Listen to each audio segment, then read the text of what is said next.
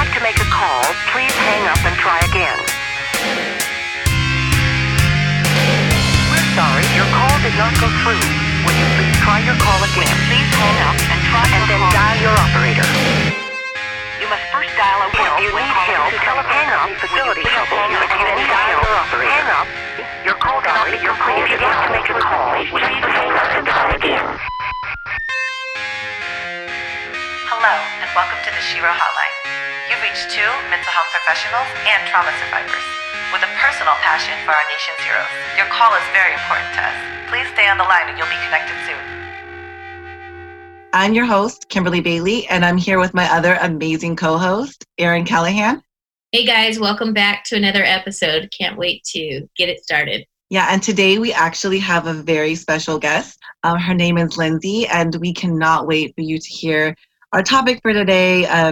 It was really led by our previous discussion about our stories. And, you know, if you listen to the previous episodes of both mine and Erin's story, you'll know that we do have a lot of, military sexual trauma and also some, military spouse related issues. And I feel like we didn't leave you with some really good resources if that were to happen to you. So that's why we wanted to bring on an expert to kind of discuss that and share some really good resources and just more background information on that so that we are more informed and that we have a better understanding of, how we can help others and also how we can help ourselves in that situation.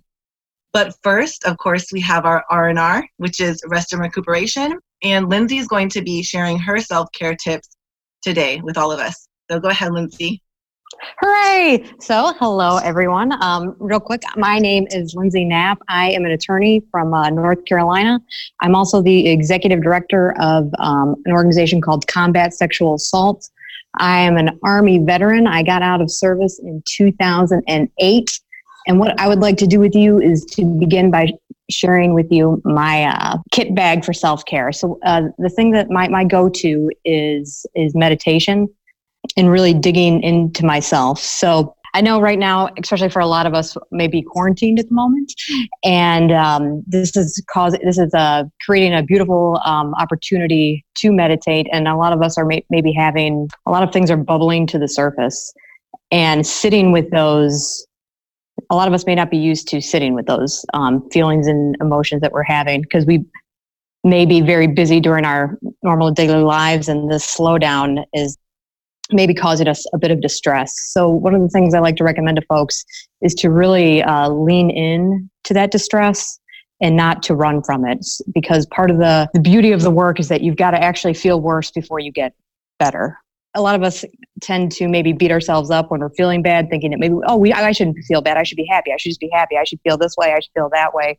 But really, if you're feeling bad, I would recommend try to feel worse. Once you've cried all you can or dug in as deep as you can, you will make it to the other side.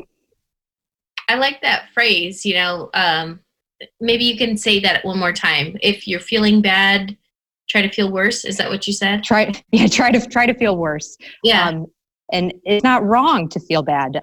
I think a lot of us are scared and think that we need to have this face on that we are happy and we're okay. But it's okay to not be okay. And it's actually great to not be okay, because going through that is the only way to get to the other side.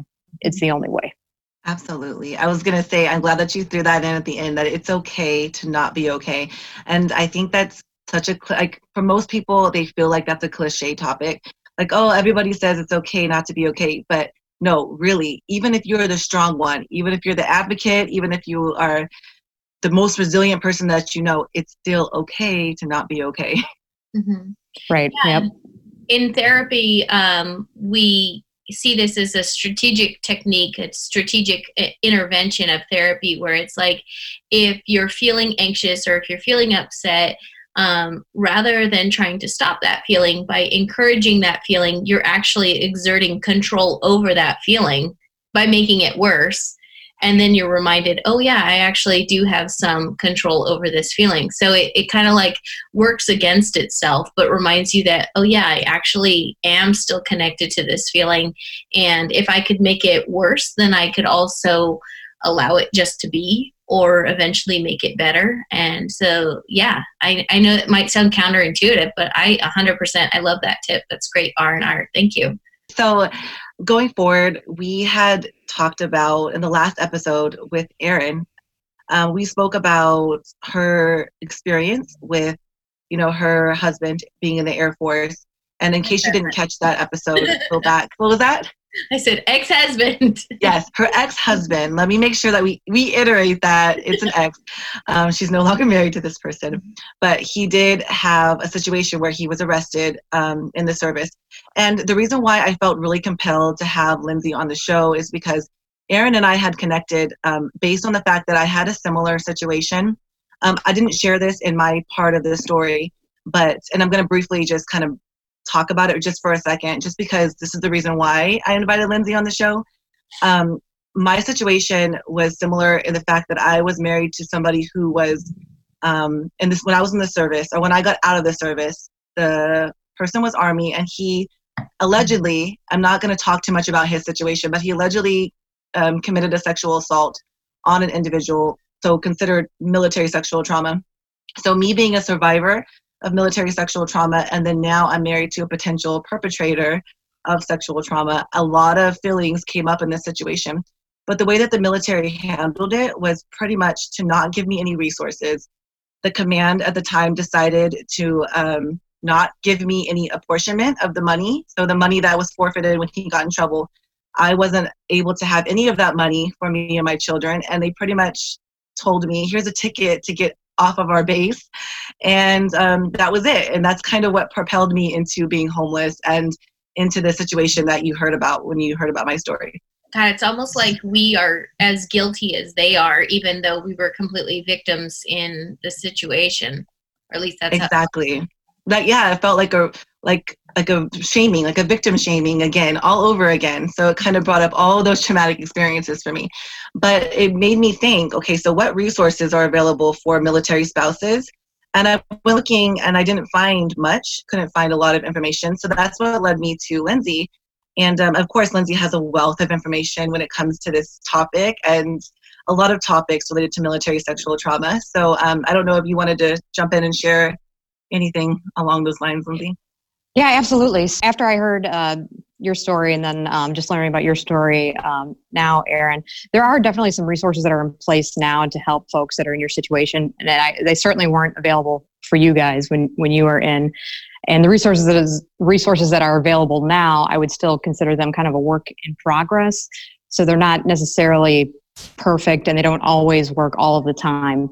But what I'm going to do is kind of just give a framework of those resources and then some advice to our listeners on what to do when those resources maybe don't work. So the first place I'd want to send somebody is to the DoD Safe Helpline.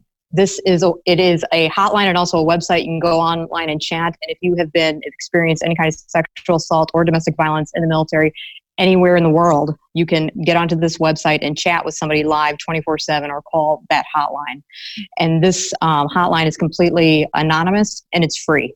So, and what they will do is you can tell them about your situation without having to disclose who you are or where you are. And they will kind of let you know what your options are, which is great because they're particularly like with that domestic violence, there are certain things that if you report, it will automatically trigger an investigation.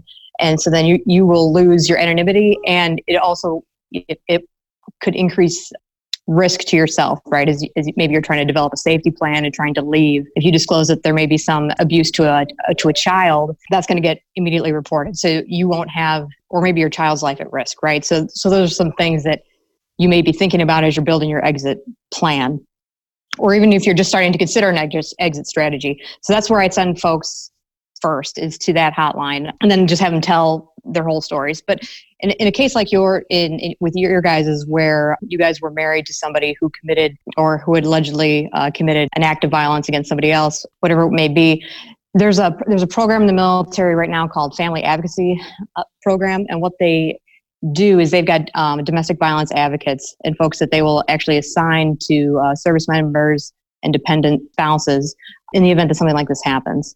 And what that person is supposed to do is kind of guide you through the process. This person is going to be a trained social worker and is really supposed to be top of the line and know exactly what they're doing. one of the ways they try to encourage people to report is by offering what they call transitional compensation to these military spouses. So one reason why somebody may not report is because they may be worried about maybe losing their TRICARE benefits. Maybe they have got a child that is enrolled in like the EFMP program, which is the Exceptional Family Member Program. They may have a child with special needs. They may have health needs of their own. They may not have a job. They may, because the military spouse is naturally traveling around the country with their spouse. So they're not always able to find employment at their installation.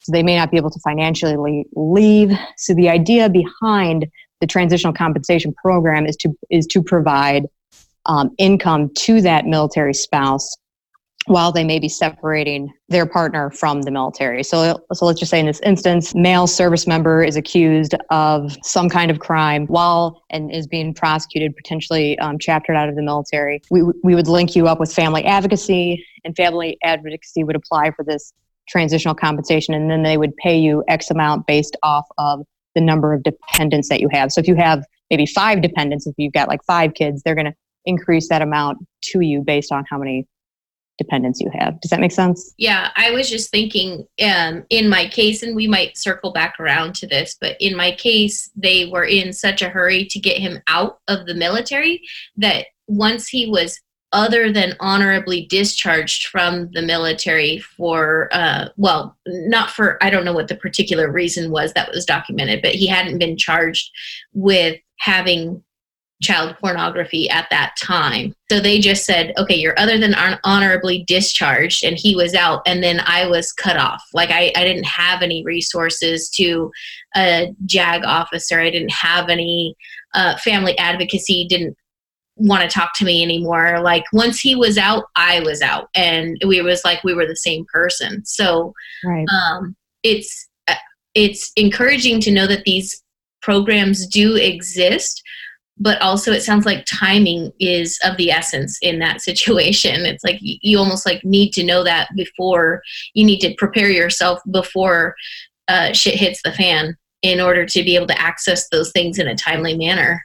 And you're absolutely right. The command is, so now the command is required to let you know that those resources are available to you. They certainly weren't required then. And to be fair, these resources may not have existed then. And even now, I'm quite certain there's a listener that is listening now that says, no, family advocacy turned me away outright. Because I get complaints of that even now, right? That even some of these programs that are put in place to prevent that from occurring, sometimes you find that not everybody's executing the program the way it was intended, right? And so then you still have folks that are struggling and having to fight for themselves, which is essentially why I created the nonprofit organization that I created, which is Combat Sexual Assault. That's my organization, is the organization folks go to when the system is not working. And when you have bad actors, maybe family advocacy is not doing what they're supposed to be doing, or the command is retaliating against the victim, or the command is kicking the victim out of the military as a result of them reporting and things like that. Yeah, and I honestly, like to throw that on there, I know like when we talk about military spouses, that was my concern, with both of me and Aaron's situation, that we were kind of thrown out there. And for me, I was really concerned that the command at that time, I know you and I had talked about this, Lindsay, that the command had so much power to make that determination for my future. They literally cited within the paperwork that the egregiousness of his charges did not allow me and my children to have benefits.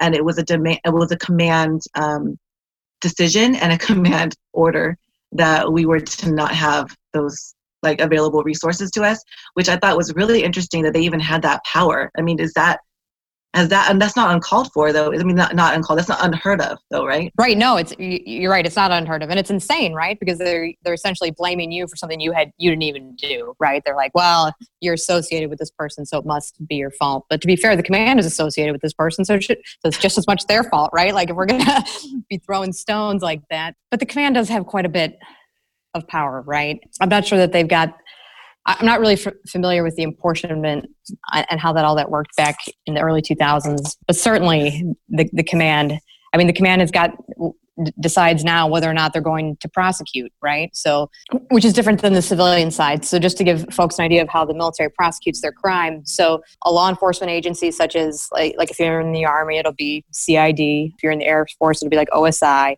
Everybody's seen NCIS. So it's that same type of idea where they're going to send folks in and investigate the crime the same way maybe a civilian jurisdiction would do so. But after the military jurisdiction investigates the crime, they're going to compile all their evidence and they're going to send it to the command, where the command is going to decide whether or not they prefer charges. On the civilian side, law enforcement is going to compile their evidence and they're going to send it to the district attorney to decide, and the district attorney is going to decide whether or not they're going to prefer charges, right? Whether or not there's enough evidence here to go forward. So the difference between a commander and a district attorney is that the district attorney is an attorney, right? And the commander is not. Now, the commander is certainly being advised by attorneys, but it's at the end of the day, it's the commander's decision whether or not charges are going to go forward. And so the military has had a lot of problems with that, because if it's one of their buddies, they may not be preferring charges, right? So the Department of Defense has put in some additional rules and regulations to where, like, if the JAG officer is recommending that it go to court martial and the commander is not, then that automatically elevates the case, to a higher echelon, like perhaps all the way up to DOD. So that is better, right? And that provides an additional level of oversight. But I mean, if you're asking me, there's still a lot of opportunity for commanders to gauge the system. Yeah, and when you're speaking right now, it really reminds me of just military sexual trauma cases, even outside of like the military spouses' rights. And I know I can speak on my situation and some of the sister veterans that I speak to about this situation. And my situation happened in 2006, so that was pretty far away, in the grand scheme of things, because a lot of resources have been put in place now for military sexual trauma survivors. But even with the confidentiality factor, the second that I had reported, and it was kind of a forced report, if anybody heard my story from previously, or if you didn't hear it, the only reason why I reported was because I ended up getting pregnant at the time. And what we know about military in general, when it comes to health-related stuff, HIPAA protections aren't necessarily in place for pregnancies and even some mental health appointments for service members, just because of that deployment readiness and that military readiness. So the command would have found out I was pregnant, in the grand scheme of things. And that confidentiality factor, everybody on the whole base, it felt like, or at least in my unit, all knew about my case. Even though it was supposed to be a confidential matter, I'd only shared this information with, the investigating officers and maybe my command and maybe my supervisor. I'm thinking maybe the other individual probably told people is what I'm thinking. But even so, it's like everybody found out about it. So that confidentiality factor for both situations. And then even when I was a military spouse, literally everybody, all the housing, I feel like everybody on the base found out about this situation. So confidentiality is kind of null and void, it feels like, because everybody knew about it. Yeah, no, you're right. That happens a lot. I mean, even now, right? So it's not supposed to happen that way. The idea is that, so if that happened to one of our listeners today, right, and they've been assaulted, or they're in a domestic violence or sexual assault or what have you, what I would encourage them to do is reach out and to get a victim advocate, and they can call the DoD Self-Safe Helpline to do that. What they'll do is they can get an advocate who is either in the military, like a military victim advocate, or a civilian victim advocate. They can get somebody at their location. So I'm down by Fort Bragg, North Carolina. Fort Bragg is, the largest military installation in the world. We've got 55,000 soldiers on Fort Bragg, and we've literally got hundreds of victim advocates. And we've got a sizable population of civilian, like federal GS employees that work there. And those are really, in my opinion, kind of the cream of the crop. Not that the active duty victim advocates aren't great, but they tend to rotate with a great deal of frequency, right? Like they're PCSing, they're getting promoted. They may be being a victim advocate as an additional duty, whereas the civilians, they're doing this as their job. But in addition to that, there's also the Rape Crisis Center here near Fort Bragg that serves not only Fort Bragg, but the city of Fayetteville and the surrounding counties. So we refer a lot of people to the local Rape Crisis Center, right? Just the straight civilian folks. particularly if somebody has got some apprehension about dealing with the military. And you can even call the DoD Safe Helpline to get a referral to one of those, to your local rape crisis center. And so that's what I would suggest to somebody who's got any kind of apprehension out the gate, right? Because what this person's going to do is they're going to be your advocate. They're going to answer all of your questions, because there can be a lot of similarities in each case. But I've been in this business for about 19 years. And there are every day I have a case that I have to ask a question on. So there are always different fact patterns. Every person is different. Everybody's needs are different. Really, and I got to tell you, a lot of the crimes are different too. The way the crimes are handled can be different when, depending on the DA, which law enforcement agency is taking it. So really, if they can get in with that local rape crisis center, that is where they're going to make their money, or their local domestic violence shelter. Now, again, not everyone in the country's got great resources. So if you don't gel with that particular agency, I would just immediately drop them and go move on to the next one. That's a really great point, because I really want to encourage listeners, like, if you're not getting the help you need, do not give up. You need to shop around for a therapist. You can shop around for an advocate. Like, you can be as loud as you need to be in order to get the help that you need. But, not everyone is going to empathize with you right off the bat or get you the way you need to feel understood. But that doesn't mean that you're crazy or the problem's with you. It's just, we all come from different backgrounds and we all have different specialties sometimes. So, or life experience that gives us education on certain subjects. Yeah, no, I couldn't agree more, because it's just so dynamic, right? And you may catch like somebody who may be normally a good victim advocate. They're on a bad day and they're just not there, or they're just not your person, right? Like, they're good for a lot of other people, but just not for you. Are you seeing any trends in certain crimes, maybe as like technology expands, or maybe as people become more outspoken for whatever reason?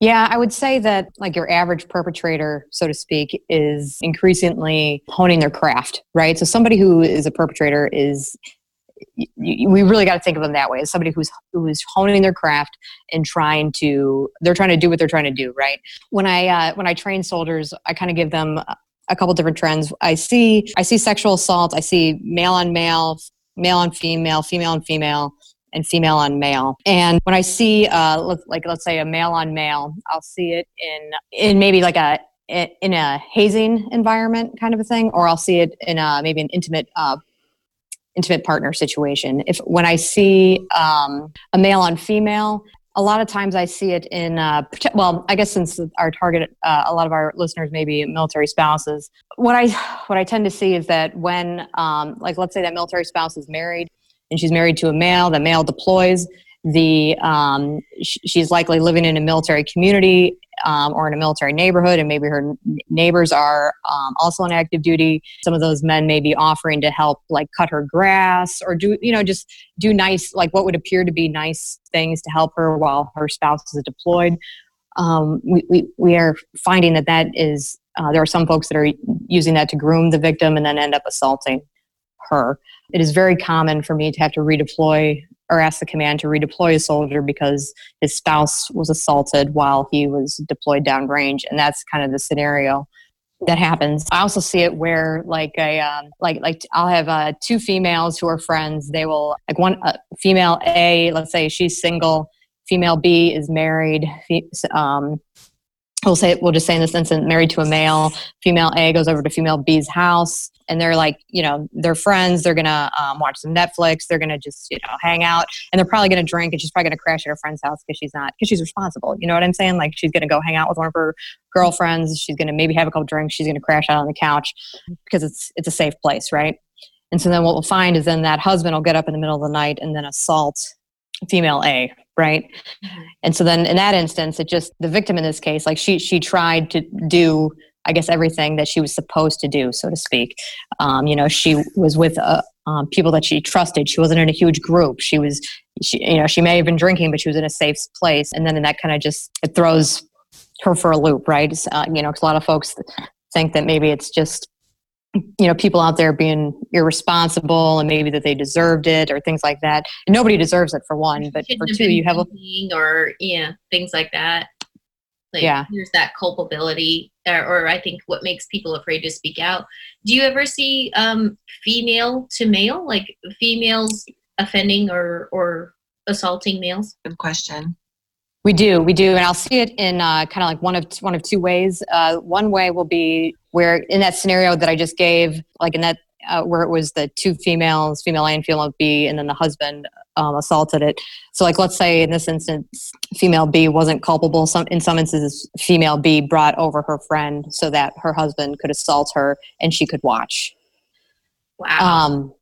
So, and then in other instances, we'll find where like a female will assault a male, kind of in a way that we may find that we may think is more common on a male assaulting a female. The female will get the man drunk. So we had this one case with this gentleman, and he had gone over to his friend's house, and he was drinking heavily, but he was staying at his friend's house, and it was a party and all those things. And he again was believing he was making smart decisions, and he was crashing at his friend's house because he had drank so much. His girlfriend had come with him to the party, but his girlfriend didn't want to stay, so she ended up leaving. So he gives her a hug and kiss goodbye. She leaves. He passes out on the couch. At some point in the night, though, he wakes up, and there's a woman on top of him having sex with him. And so at this point, he doesn't know what to do, and he's also pretty drunk. And he's having like flashes of things going through his brain. He's like, he knows he can't really hit her. But he also is not really. He's having a very typical trauma response. He's kind of having like a freeze with a few thoughts going through his head, and he eventually just passes back out. Next morning, he comes to and kind of pieces things together, and he goes to talk to his friend to tell him what happened, and be like, what the heck happened? Like, who was this person? I didn't want this, right? Like, I'm in a relationship. This was not my partner. This is not who I'm with. And then his friend gives him a high five and is like, hey, great, you just got laid, And then he goes to talk to his girlfriend about it, right? Because he's still not okay with this, right? Like, he's like, so he goes to tell his girlfriend and is like, what is going on? What happened? What do I do? And then she breaks up with him because he cheated on her, right? So this guy is just really left with this really just crappy story, right? With nowhere to go and nobody that believes him. And really the system isn't designed to support him either, right? Because in a lot of jurisdictions, a woman cannot rape a man, right? The laws are written in such a way that at best she can sexually assault him, but she certainly can't rape him. Wow. And so then what does he do, right? Who's he going to tell? Is he going to tell law enforcement that? So women certainly have got significant barriers to reporting, but men have significant barriers as well. So 1 in every 4 women will be sexually assaulted by the time they're 18, but 1 in every 6 men will as well. So we just really have this whole population, particularly in the military. So when I go in to train a group of, if I've got 200 males in front of me and 3 females, there's going to be statistically far more males that have been sexually assaulted already than females. And when they report, women are already having a horrible, horrible time when they try to report. But my male clients are having a whole different array of challenges, right? Yeah, if they can even speak out about it at all without being, like, oh, now you're a pussy or you're a tattletale or whatever, all that kind of stuff, like that stigma applies. And you did mention this, but I think it's worth reiterating, like these, I don't know the exact statistics, but these are similar statistics to what it's like in civilian life as well. I mean, in my practice, generally, men will acknowledge if there had been some sexual trauma in their history, but most of the time they won't really bring it up. They'll be like, yeah, but I'm over that. So anyway, and that's only because it's part of my assessment that I specifically ask about it. And then it's kind of like that's over and brushed over. So yeah, thank you for highlighting that. Yeah, definitely. I mean, it totally makes sense because it's that whole cultural perception, like that men can't speak out about that kind of stuff because then they look like you said, they look like they're weak. And I could totally see that in a military culture environment, that they would just rather keep it to themselves and never say it, and even with that male on male, issue, interactions and that kind of stuff, I can really see how that could be a perception. I mean, I know we speak a lot, or I do, on female, because of course I'm a female military sexual trauma survivor, but it's so important to bring that up, that males can also be victims as well. And it's okay speak out about that and ask for help. Absolutely. And then I guess I would be remiss if I didn't bring in my the LGBTQ community, because then those folks, then they have even more barriers to reporting, right? Because what if they may not be out in their community yet, and then if they are assaulted, then they may have, that's an additional barrier for them to reporting, right? And certainly the resources in the military aren't necessarily tailored for their needs. Absolutely. And I mean, it was so recent. I don't know the date off the top of my head, but that Don't Ask, Don't Tell law, I was in the service, and I got out in 2010 or 2011, and we still had that in place. I had, individuals that were friends that couldn't even be themselves in the service because of that aspect, because they were afraid of being kicked out or in trouble for that. So definitely, that's a really new thing that just happened too, for them to even be openly serving in the military. So yes, definitely, that puts an extra barrier to feeling safe to report. And if you did get put out under Don't Ask, Don't Tell, reach out to us, and we will try to get your records updated. It's very. There are procedures in place now to you can apply with the Board of Military Corrections to get your discharge upgraded if you received anything other than an honorable discharge, if you were put out under Don't Ask, Don't Tell. But it's still, there's a lot of like, one of my peers was put out under Don't Ask, Don't Tell, but he's just not, he's not ready, right? He's not ready to do that kind of, he's not ready to do the packet yet, so. Yeah, and he was put out more than 10 years ago, God love him. But we all just got to do it on our own time, Absolutely. And that brings me to the other topic that I wanted you to touch on. I know that you do a lot of advocacy work for trauma survivors who were kicked out of the military other than honorable discharge. You do a lot of work with those individuals, helping them overturn those discharges. Can you share more about that, or how they can go about requesting that? Sure. So some folks get put out for reporting. So I had a client who was assaulted she was assaulted in the 80s, and they blamed her for it, and she got a what did she get? Was it other than honorable or dishonorable? But it was certainly not an honorable discharge. Another young lady was assaulted in the 90s, and she not only, and she had they both had significant injuries, but the one in the 90s had significant injuries, and they of course blamed her for the assault, and they put her on additional duty, with the perpetrator. He was going to be the NCOIC, the supervisor for her for that extra duty. And God love her, she went AWOL, right? She's like, not today, right? So I don't blame her. Yeah. And I guess, and I probably shouldn't say AWOL, because she didn't run away, but she certainly didn't show up. She stopped showing up to duty. She'd show up to parts of the duty, just not that part, right? Yeah. So she was put out, and what this does is this it could bar them from veterans benefits, and that's what it did for both of these young ladies. So we had to apply to the Board of Military Corrections to update their records and upgrade them so that way they can just even be eligible for veterans benefits. Which I certainly take for granted, right? I've got my veterans benefits and they're fantastic, but I wasn't put out. I was lucky enough to have an honorable discharge.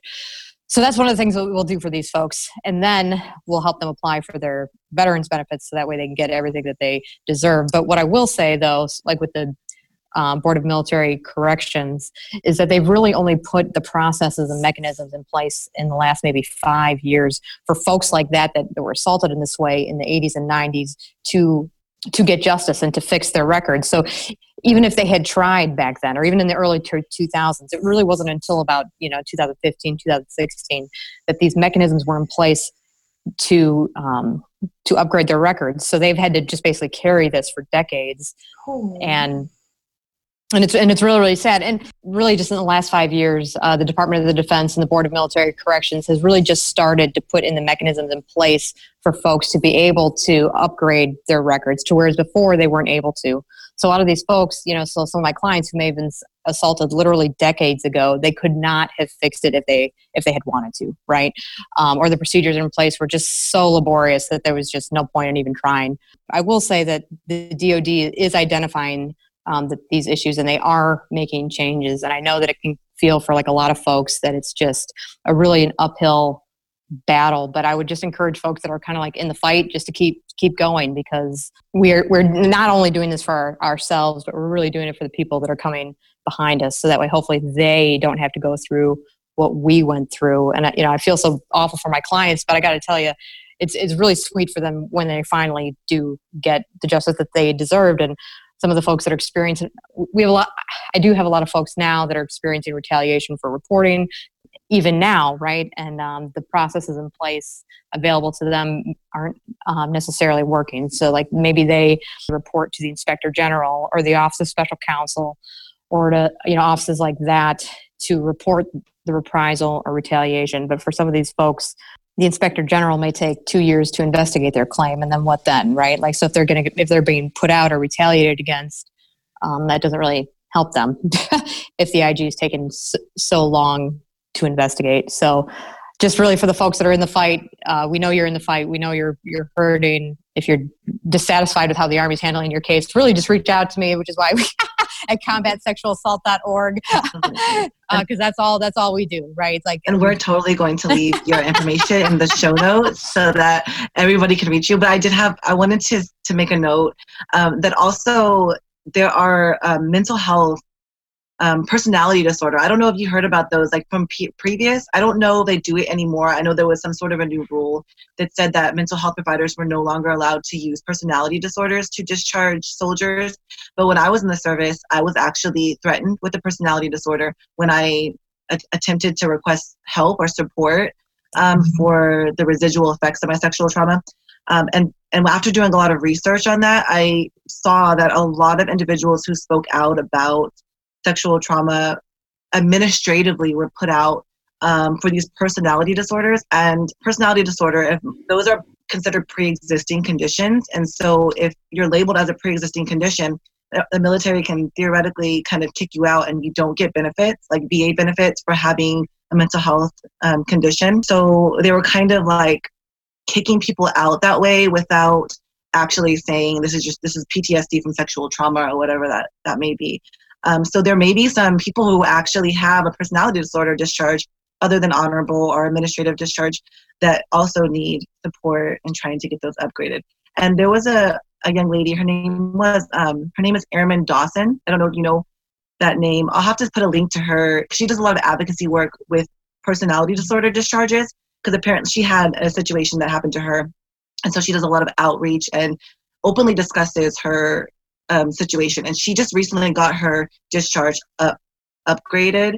So I'm going to have to reach out to her and see if we can put her information in the show notes as well for people who have the personality discharge that associated with their sexual assault.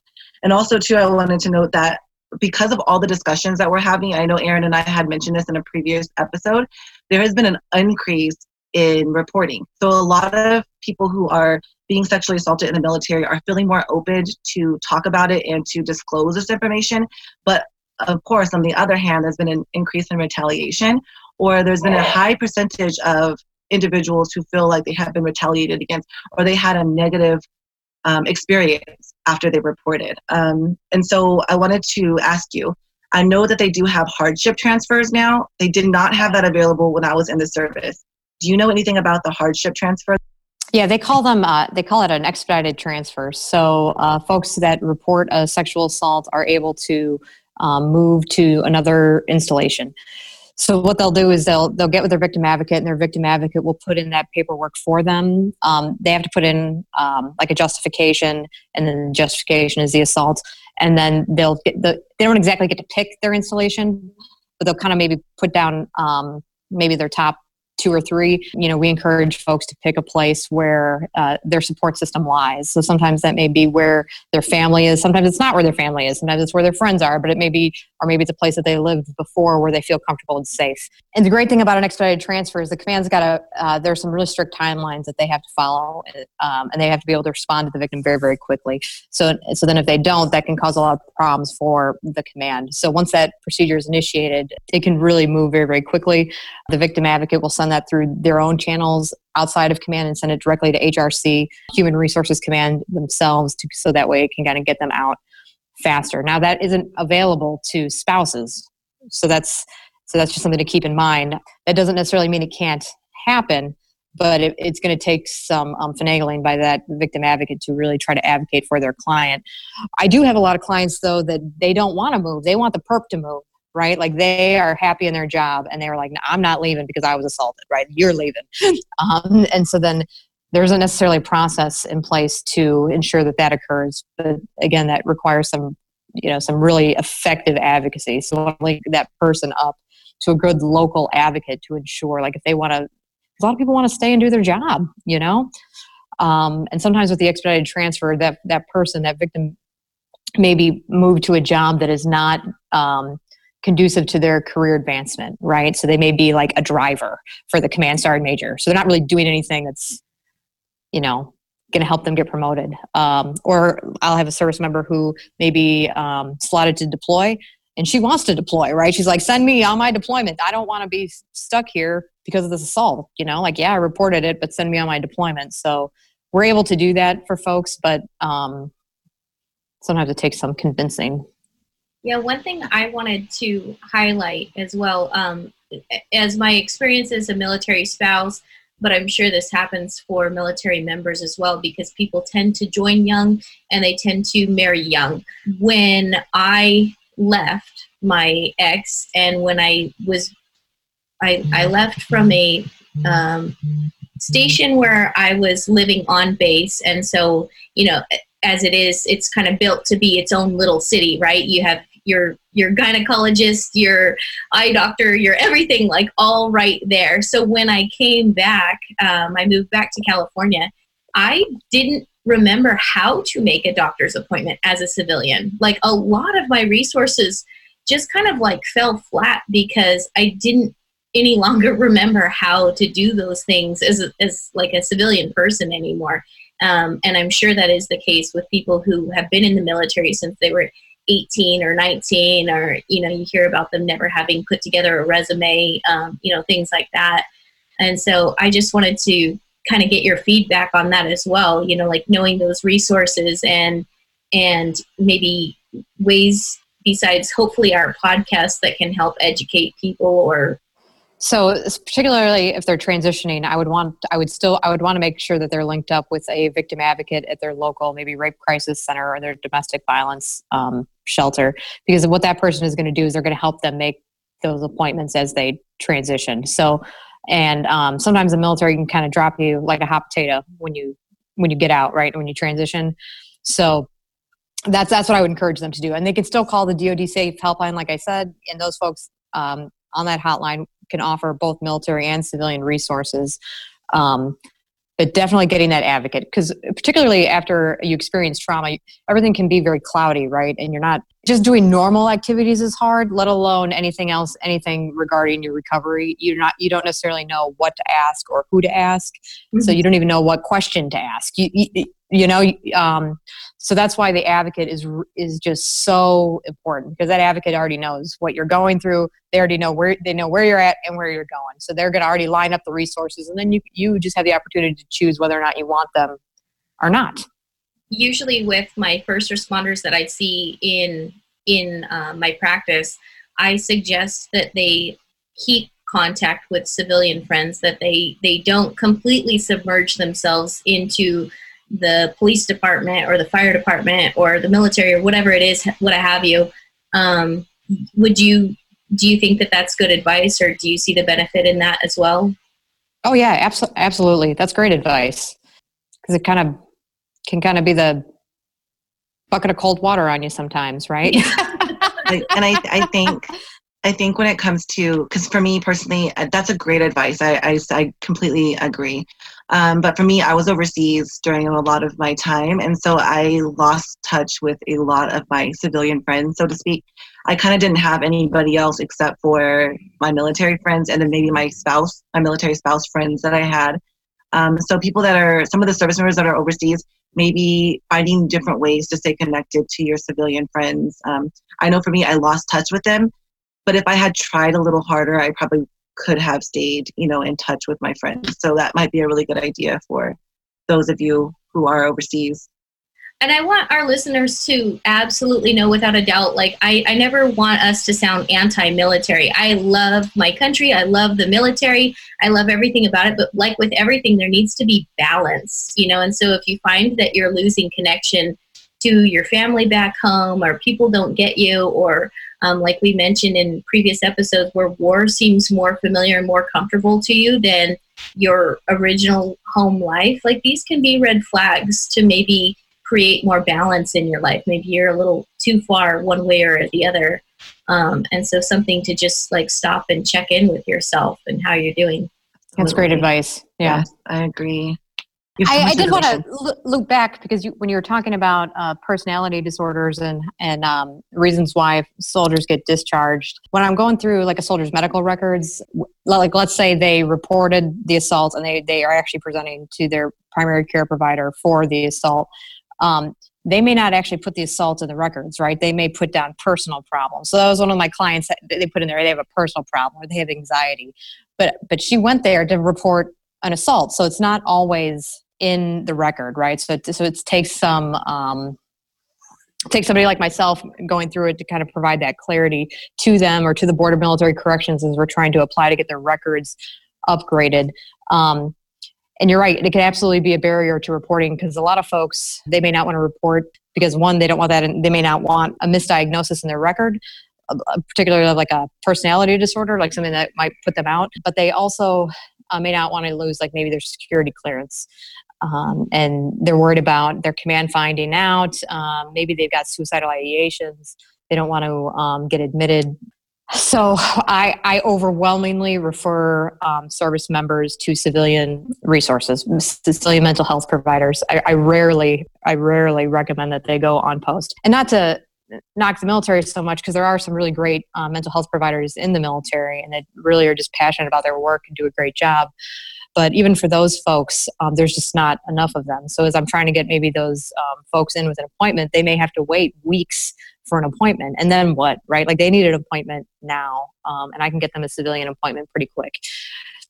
And so that's the other great thing about the DoD Safe Helpline is you can actually call to get a civilian resource from them, and they can help link you up. And then there are a lot of free or low cost options available to service members and veterans. So like particularly in our community, there's just all kinds. Like our Rape Crisis Center provides the services for free. And that's also a great way for folks who maybe don't want their mental health records in their military records. They want to keep those separate. The VA actually offers a program through what they call the Vet Center. So I refer a lot of folks to the Vet Center, which is also another great resource for active duty and veterans. And the other beautiful thing about that too is that they are not going to share those records with TRICARE, with your unit, and anyone. That stays completely separate. But when you get out now, you're trying to apply for those VA benefits, you got the records there. So that's a really fantastic resource to folks that's available to them now. Absolutely. I think it's really important, like when we're looking at the case files, to recognize that there has been a shift in personality or a shift in change. Like I think for a lot of sexual assault survivors, maybe like they start getting in trouble more often, or they start engaging in risky behaviors, like an increase in alcohol consumption or something like that. So you can kind of pinpoint that and say, something changed here in this individual's records. What happened, right? And sometimes you'll find out that there was some sort of a traumatic experience or a sexual assault that they didn't report. And so I think a lot of sexual assault survivors that are trying to go back and get VA benefits for that, that's been a primary factor for them to be able to, to prove that happened. Because oftentimes they don't go to anyone and report that, like you said. So yeah, that's really important to remember. I have a question going back, and it could be probably just a quick thing, but what exactly is an other than honorable discharge? I never understood that. Yeah, I probably not I barely understand it myself. It sounds like kind of the cop out. It's like we just don't know how to classify this, or we don't want to classify this, and maybe that's like Kim was saying, like things can be caught up under the guise of, well, this allegedly happened, or it's like an umbrella term, I feel like, because there's dishonorable, there's honorable, and then there's like other than honorable, and it's like, well, you're not quite dishonorable. General. Oh, and then there's and then there's another one. That's a more umbrella term too, because there's definitely different levels. Yeah, and each of that has its own like requirements, right? Like to be put into each. They're not supposed to just be willy-nilly about it. They've got to meet those requirements in order to put you into that category. And certainly, I would say now they're looking at it much more closely when they're putting folks out, and that they're not just rushing. Most of the folks are getting honorable discharges nowadays, right? I'm not seeing as many. My clients that were assaulted maybe in the more, let's say like in the last 10 years, they're not having that issue in their records. They're having other kinds of issues. Right. Like they're being retaliated against, or maybe they may be putting out under honorable conditions, but they're being put out. Like, let's say they were assaulted and then they perhaps maybe developed some maybe unhealthy coping mechanisms. Maybe they started drinking, they're maybe getting DUIs, things like that. Then they'll get put out of the military for a DUI, which is really, if they're being retaliated against the workplace and they've been assaulted, then, those are things as a command that I would encourage the command to take under consideration, right? Like this is not necessarily a broken soldier, right? We broke the soldier by allowing the assault to occur. Exactly. And one more thing I just want to throw in there, that oftentimes when somebody reports a sexual assault and they have been drinking, or maybe they're underage drinking or something like that, the command can command direct them to go to like an ASAP or alcohol substance abuse program. And then they could also be chaptered out for failure to attend or failure to comply with non-alcohol or no substances during that program. So that's like another way of kind of administratively punishing the victim in a way, especially when they're trying to cope with alcohol oftentimes, because they have all that internalized trauma. So just one more thing to consider in the grand scheme of things as well. Right. And the military has added a piece to the policy to where it says that the commander has the discretion to dispose of what they call that collateral misconduct. So like if somebody was even, doing drugs or underage drinking or engaging in any other kind of crime when the assault occurred, it gives the command the opportunity to not prosecute that, right? But again, it's up to the command to decide. I am so glad to have met you, Lindsay. Thank you so much for taking the time and coming on our podcast. And I really hope that we can make help people feel better, and also just make our military and our first responders run better, because I, for one, know that if you have a healthy home life, if you have a healthy personal life, it's going to make you that much better in your job as well.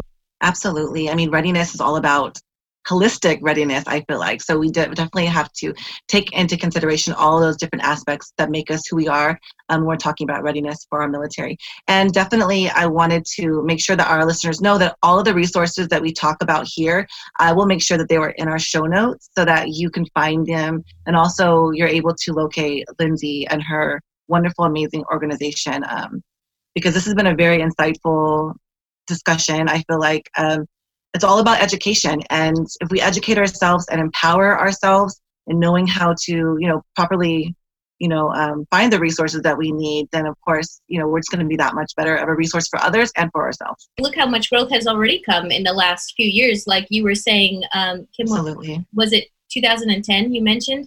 And my incidence was in 2016. So, I mean, like there's already a lot of changes happening, and so that gives me a lot of hope for the future as well. Yes. Thank you. Thank you, ladies, for having me. You guys have been wonderful. Thanks for all the hard work that you guys do and for putting this together. It's really, I can only imagine how many people it's impacting. Thank you. We really appreciate you.